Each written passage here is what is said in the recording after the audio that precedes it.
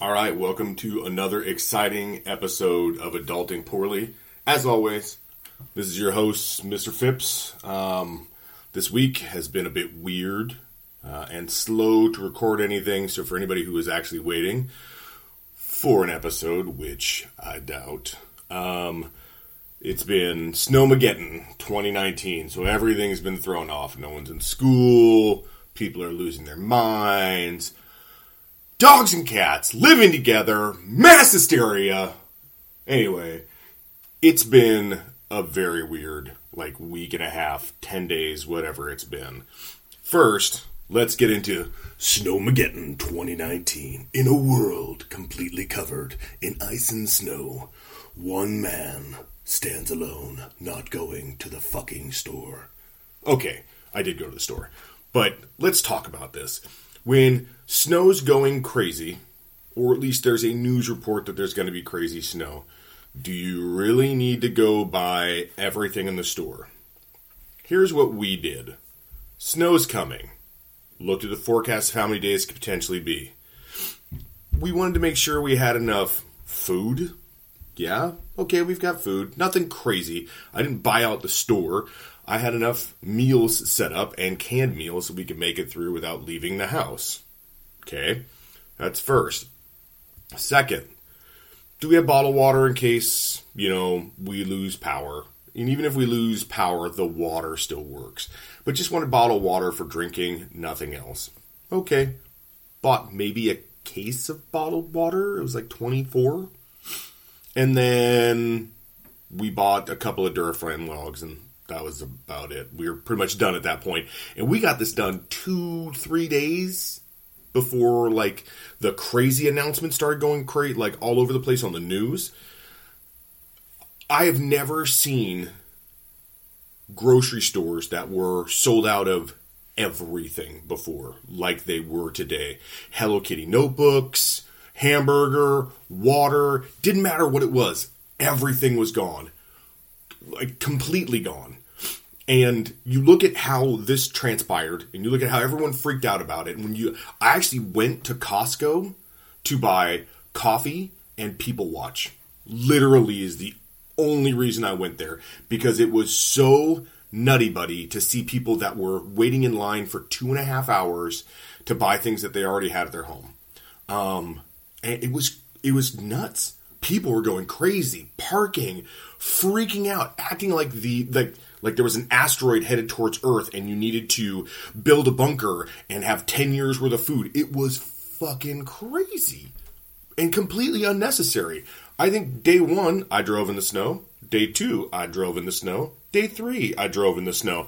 In fact, 2 of those days, we went sledding because, the snow was so bad. They were boxed in and could not go anywhere. No. We went sledding, and guess what? So did other people, and stores were open, and things were being replenished. So is it that you are terrified to leave unless it's an activity that you can go do, like sledding or skiing, or snowball fights, or making a giant dong of a snowman, which somebody did post on Facebook? Or is it that it's just a pure panic of everyone else doing it that's making you go, I have to do this. Holy shit, if I don't have Pringles, if you don't give me my salt and vinegar Pringles by day 2, I shall perish. What is the point? I don't get it. And it seemed people were driving fine in the snow. They were moving around. Tons of accidents because, let's be honest, if you're a bad driver every other day of the year, you're a bad driver in the snow.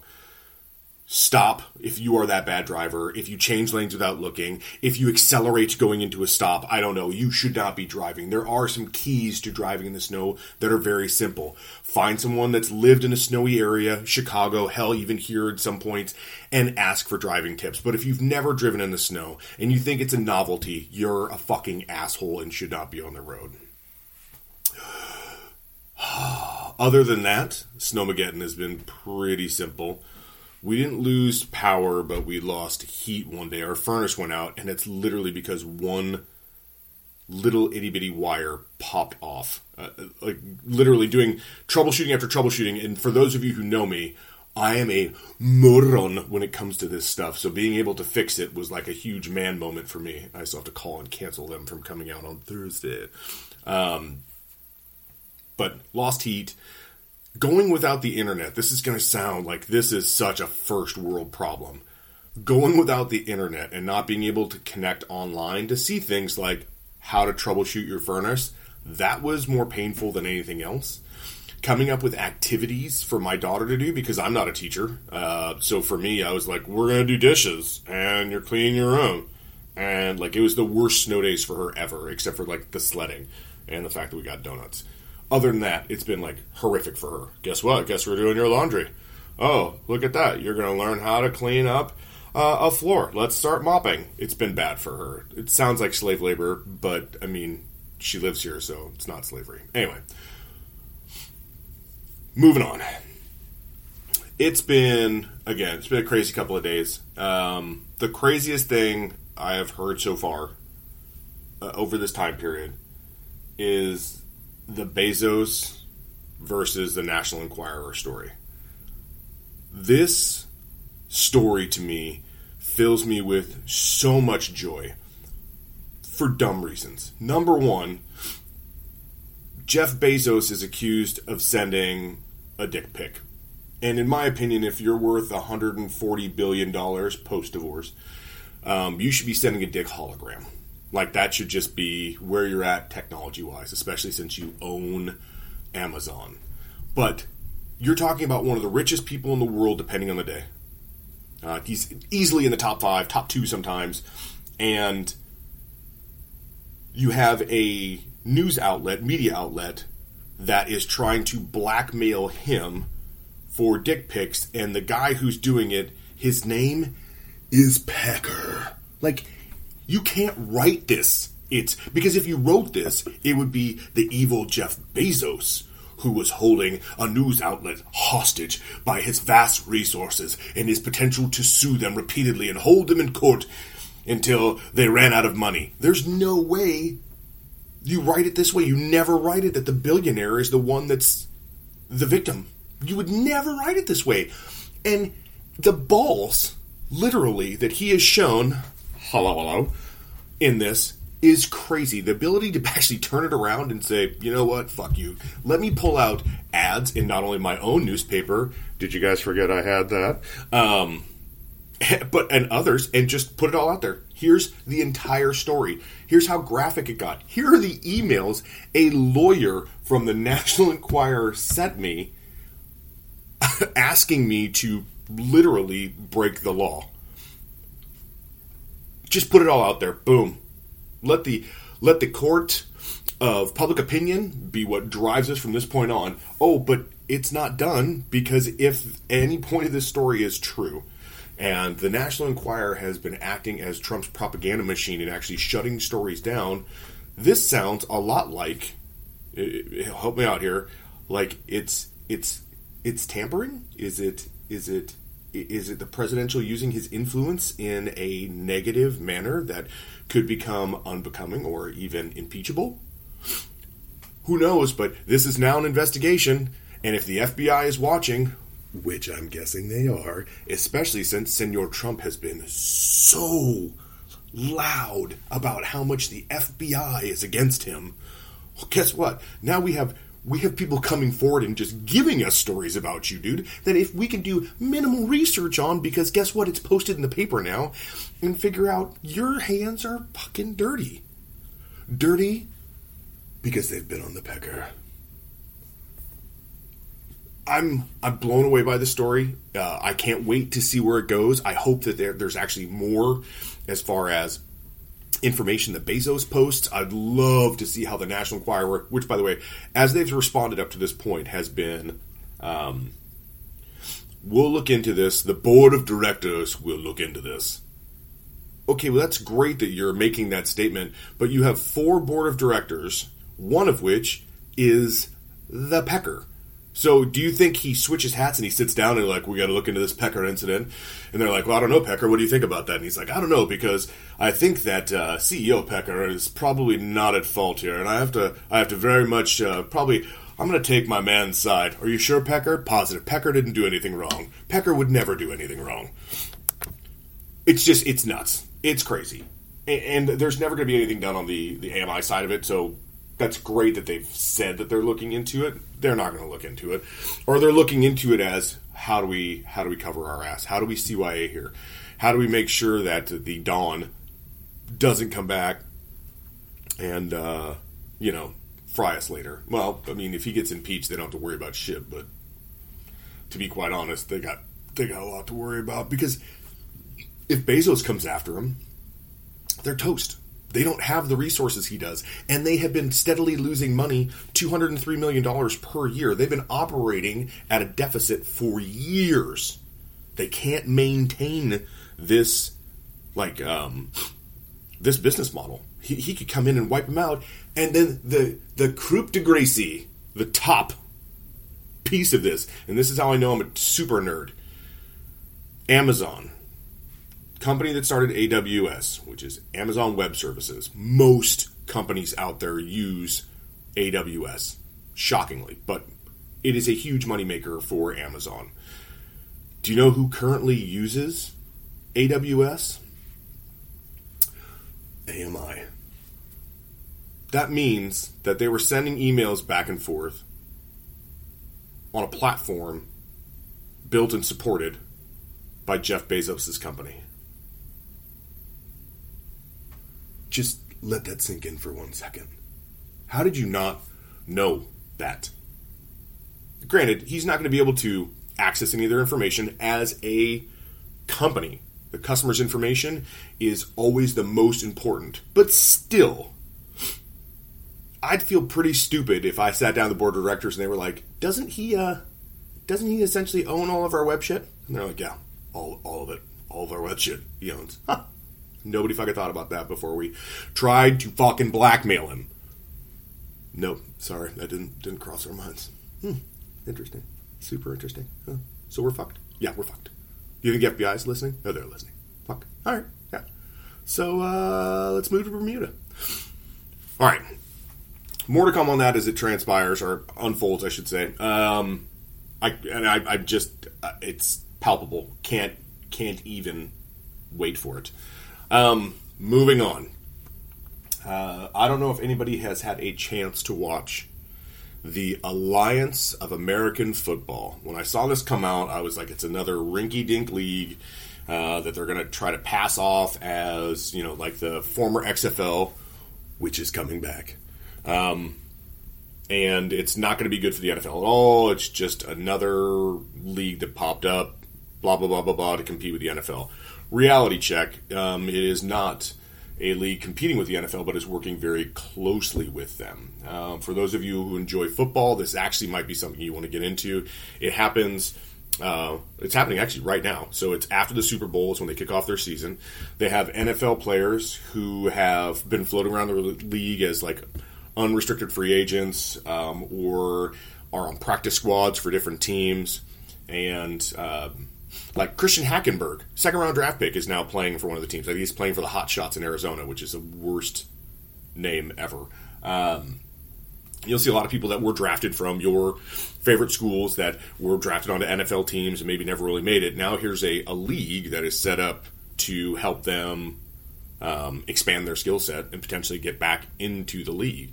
It's a great idea. They've actually worked out that if for some reason, like Josh Johnson, great example. He was signed to play for, I can't remember which team, but when Alex Smith went down and then Colt McCoy went down, the Redskins came calling, and they don't release you from your contract per se, but they put your contract on hold until you go play that time with the NFL and come back and satisfy your contract at that time. They really work together very closely because they want to be able to produce talent or help talent that hasn't reached its full potential, or maybe it's a learning curve, or they just didn't get enough snaps in the NFL or in college, or they were just too great of an athlete and they used their athleticism more than actually learning how to play the sport. I think it's a really great idea.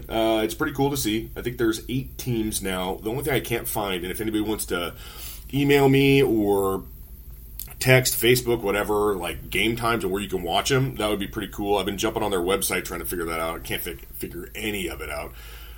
It just shows the games and where you can buy tickets. It doesn't show that they're actually being broadcast. I don't think they're being broadcast at this time. But pretty cool. If you're into football as much as I am, I don't like having the drought between Super Bowl and then just getting immersed in like draft information. It's too much crap for my brain, to be quite honest. And if I could delete most of it and replace it with actual life information, I think I would be a much better person. Like going back to the whole furnace thing, I would love to replace crap I know about the NFL with how to fix my furnace. That would be actually a life skill I would need.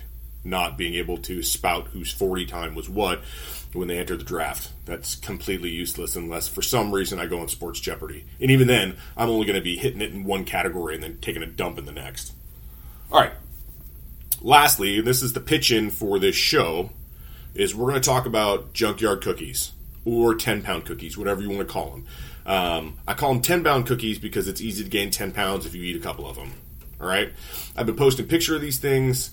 They're now my favorite thing to make, and I think it's a lot of creativity can go into them. I mean, it doesn't really sound like it because it's just making cookies, but we have fun making them because we're just throwing stuff in there. What do we have in the cupboard? Let's throw in there. This first started off as just an idea that Olivia and I had one day, making chocolate chip cookies. Standard Toll House recipe, nothing special. And then I just looked at her and said, maybe we should throw some like pretzels in here. Let's make half of this batch have pretzels. And the other half have, what do you want? And she said potato chips. And I said, fuck, I love that. Of course, I didn't say I love that. So we made 2 sets of cookies. Pretzels versus potato chips. Nothing special. Lay's potato chips. Schneider's pretzels, crushed up, thrown in there. Boom. Amazing. And by the way, between the two, the Pepsi Challenge, potato chips won, hand down. You may want pretzels. You're a pretzel person. If you're going to do that, don't make the mistake and crush up your pretzels too much. Make them larger chunks. You want to be able to like physically bite into a pretzel, not have like a little piece of a pretzel, because when you break it up, it almost acts like flour, and it makes the donuts, or not donuts. My mind is on donuts because I love them. It makes the cookie a bit denser. Like you're adding more flour to it that's unneeded. Whereas the potato chips, you throw them in there, crunch them up, they're just potato chips. So you got a much saltier, crunchier feel out of the potato chip than you did the pretzel. But I think I actually treated the pretzels incorrectly. I should have just broke them once and put them in there and not like eviscerated them and then put them in there. And you got kind of a salt additive, which you could have done just by adding more salt. So fast forward, it's time to make more cookies. And I was like, you know what? I'm going to go crazy, and I'm going to take crushed up graham crackers, throw them into the food processor, and I'm going to use this as part of the flour. So the recipe calls for 2.5 cups of flour, and I put in 1.5 regular flour, and then 1 cup of what I'm calling graham cracker flour. Now, I probably didn't do this the right way. I put them in a food processor, blended them up pretty well. If you wanted to do it right, you'd put it in a sifter and literally make flour out of it, but I don't have 6.5 hours to make fuck all flour. This is on the fly, it's fun, let's see how they turn out kind of a thing. So, that's your starting point. You could probably do this with anything. We read a recipe, what is her name? She owns the Milk Bar, but she made a caramel corn cake. Like a caramel popcorn cake. And what she did is same thing. She took popcorn, put it in the food processor, and then made flour out of it. And that's how she made her cake. So each layer had this popcorn cake, and then in between each layer, she had caramel corn physically in the layer with her buttercream. I don't eat cake because I think it's fucking gross, but that's genius, right? So if you wanted to do this a different way, you might be able to do the same thing with popcorn if you wanted to go that route with your cookies. Just throwing it out there. I use graham crackers because I wanted that honey graham cracker crust, and I was originally thinking about making these like a s'more. So, okay, it's a s'more. So I want it to have graham crackers at the base, but I want it to be a cookie. But if you've ever added marshmallows to cookies, it turns out horrible. Anyway, so there you go. You got your 2.5 cups of flour. 2 sticks of butter. I throw them in the big bowl, Put that in the microwave for a minute to melt them down, okay? Once they are melted down, you're good. Let it sit and kind of cool because you're going to add eggs to that mixture later. And what you don't want to do is have hot butter and add eggs to it because you have scrambled eggs. You don't have silky, smooth sugar concoction with your wet ingredients. Deal? All right. So you've got your flour. Then you put in your half a teaspoon of salt, half a teaspoon of baking powder. Mix all that up, okay? Set that off to the side in a smaller bowl. Do not fucking touch it. Big bowl. We've already got our 2 sticks melted butter, right? Now we're going to add in 3/4 cup of regular granulated sugar, 3/4 cup of brown sugar. Everyone says, you have to pack down the brown sugar. I don't, because I'm going to mix it anyway, and it doesn't make sense to pack it down and make those fucking horrible little clumps. Anyway, I don't do that. I just make sure that it's like lightly packed in there and toss it in. I also know that I'm adding a lot of stuff that's going to make it sweeter, so if I'm cutting a little bit of brown sugar, I don't care. Now I start to whip that shit together. My little hand mixer. When it's cooler and it's making a creamier kind of consistency, like it's really blending together well, I toss in egg number 1, blend it up, gets it creamier. Egg number 2. By the way, take it out of the shells. If you leave it in the shells, your fucking cookies will suck. We move from there into, normally this is where you start adding your dry ingredients and mix that together. No. Hold off on your dry ingredients for right now. I take a 1.5 cups of oats, dump those mugs in there. Good oats. Oats don't sound like they're fun in a cookie, but for some reason, when you cook oats in a cookie, it changes the texture and almost gives it a little bit of crunch to it, which is very nice. It breaks up the monotony of the cookie. I said that, so shut the fuck up. So dump that in there. Again, keep blending, mixing it together really lightly because the oats are going to tighten things up a bit. Then a cup of coconut. And yes, we use sweetened coconut because we are not fucking monsters. Then, from there, this is where you can mix it up a bit. I have done this a couple of different ways. I did it with the pretzels, turned out pretty good, but again, maybe blended them up a little bit too much. I tried it after that with almonds, and I put in the food processor, but I put them in the food processor, and they turned out okay. You got that kind of that almond flavor to it, but it was almost like if I added a little bit of almond flour to it. So I tried it one last time, and all I did was put a cup of almonds down on the cutting board, give it a hard chop, like not a fine chop, but took my knife to it, broke them up so they were still in big chunks, and then added the almonds in there. Salty smoked almonds from Blue Diamond. Blue Diamond almonds. Because why? I don't know where else you fucking get them from. So put those in there, mix it up again, and then now, once that's mixing, you start adding in your dry ingredients and slowly mixing those together until you come up with your dough. You don't want any flour left in either bowl. You want it really evenly distributed. Take out your mixers, give them a really good lick because that's just what you do. And then you take your 2 cups, your bags of chocolate chips, whatever you want to go with. I love the Giardellis. I'd say you could go either way with this. If you go a little bit darker on the chocolate, then you want to change some of the components that you put in there. I know dark chocolate and almonds go well together. Dark chocolate and coconut go well together. But in a cookie, for some reason, it just doesn't work. It gives it a little bit of bitterness that you don't want there, and it can actually act poorly with the bitterness of the almonds if you get one that's not good. So I go with milk chocolate, but a little bit more on definitely semi-sweet. I don't go with crazy milk chocolate.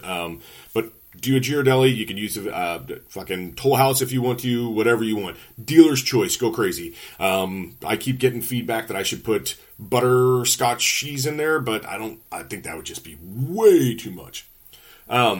Here comes the secret, though, of the whole thing. When I'm making these, by the way, wrong time to tell you this, but prep your oven at 375 when you start. That way you can just immediately go to cookies. But so I take 2 baking sheets. I cover them with parchment paper because I love parchment paper. It's so fucking easy for cleanup. You just rip, put it down. You can cook a whole bunch of cookies on there, and then oh, look at that. The fucking cookie sheet is clean. I took the parchment paper and just threw it away. La la. Okay, moving on. I use this. We have a 2 tablespoon measuring spoon. And it is the perfect size to scoop out your cookie mess. Okay? So once everything is mixed, you just lightly pat down in this 2 tablespoon scoop, and you flop it down. And you'll have just enough room, because these are going to be big fucking cookies. You'll have just enough room to put like maybe 9 on there. 2, 3, yeah, about 9 cookies. 1, 2, 3, 4, 1, 2, 3, 4. Okay, 10. So there's 4 down the side and 2 in the center. So you get 10 cookies out of there. And it's going to tell you to cook these for 9 to 11 minutes till golden brown. Okay, if you cook them for 9 to 11 minutes, you're going to have mush because these are much bigger. There's more substance to them. So you want to go 13 to 15 minutes. When you do that, though, you have to keep a watchful eye. Set your timer for 13 minutes because you want the outside of the crust to be brown and it kind of browning so the rest of the top is cooked but not like fully cooked. There is a delicate science to when you pull out your cookies from the oven.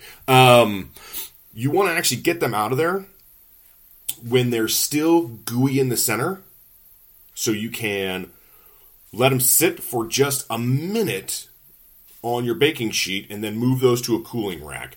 And you do that so when you bite into it, you get a little bit of that crunch on the outside, and then your teeth kind of sink into the middle of the cookie where your chocolate is nice and melty. And then you get coconut, and you get oats, and then you get whatever else you fucking put in your cookie in your mouth, and it is delicious. But it sets up so perfectly for that. Again, 13 to 15 minutes, put them out, let them sit. You know, worse is, and this, I feel gross when I do this, I'll take 2, these are my tester cookies, and I put, 8 on the cooling rack, and I put 2 on just a little paper towel, and it like sucks all of the oil from the butter out of the bottom, and it's quite a bit, and you kind of look at it and you're like, that's disgusting, but fuck it, I'm eating this cookie anyway. And you do, get in it. And we'll do a tester cookie, Olivia and I will go through it. She does the same thing every time. She like rips it open so she can see that chocolate like you do in the commercials where it just kind of oozes down. And in her own 7-year-old way, she's saying, fuck yeah, but she's not actually saying, fuck yeah. And just get up in it. And those are good cookies. I am now, because I've made junkyard cookies, 10-pound cookies, too many times in this house, I am not allowed to make them here anymore unless I am taking them somewhere else and leaving them there. I will give myself diabetes in 20 minutes if I keep eating these cookies because I just keep eating them. It is motivation, at least for me, to go to the gym because I know what I'm doing to my body on the inside, even though it feels so right to do it. I suggest for other people, boom, do this as much as you can. Go crazy with it.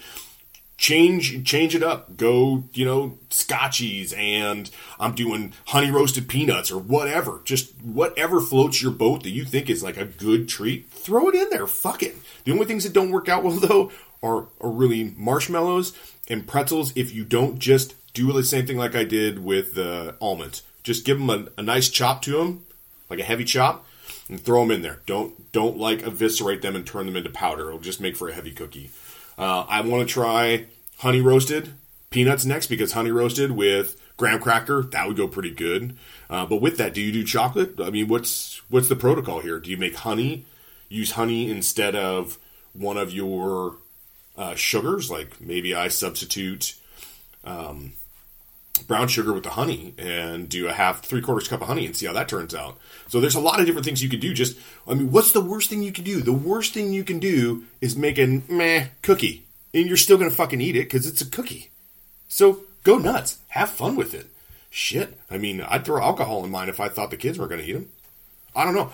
I'm just coming up with things, and I think it's fun to do. It's creative, and if you're trapped in your house, why the hell not? Even if your cookies suck, they make your house smell so lovely. When people walk in, they're like, God, I want to eat your house. This is amazing. Anyway, so that's it for this week. For those who are in the know. We're taking off and going to Oahu next week, so I'm going to try to squeeze in one quick episode. It might be a Me and Olivia episode where we do our review of Wreck-It Ralph. He wrecks the internet. I don't know if you guys are aware of that. Potentially Bohemian Rhapsody. I saw the movie. Fucking love it. A lot of things to talk about there. And who knows, just a quick Bachelor update. I didn't do one this week just because I've been doing the same thing week over week. And then when I get back from Oahu, we'll do a big Oahu breakdown, kind of like we did about Maui. So instead of Maui, Maui, Maui, it'll be Oahu, Oahu, Oahu, which doesn't sound as good as Maui, Maui, Maui. All right, guys. It's been great talking to you.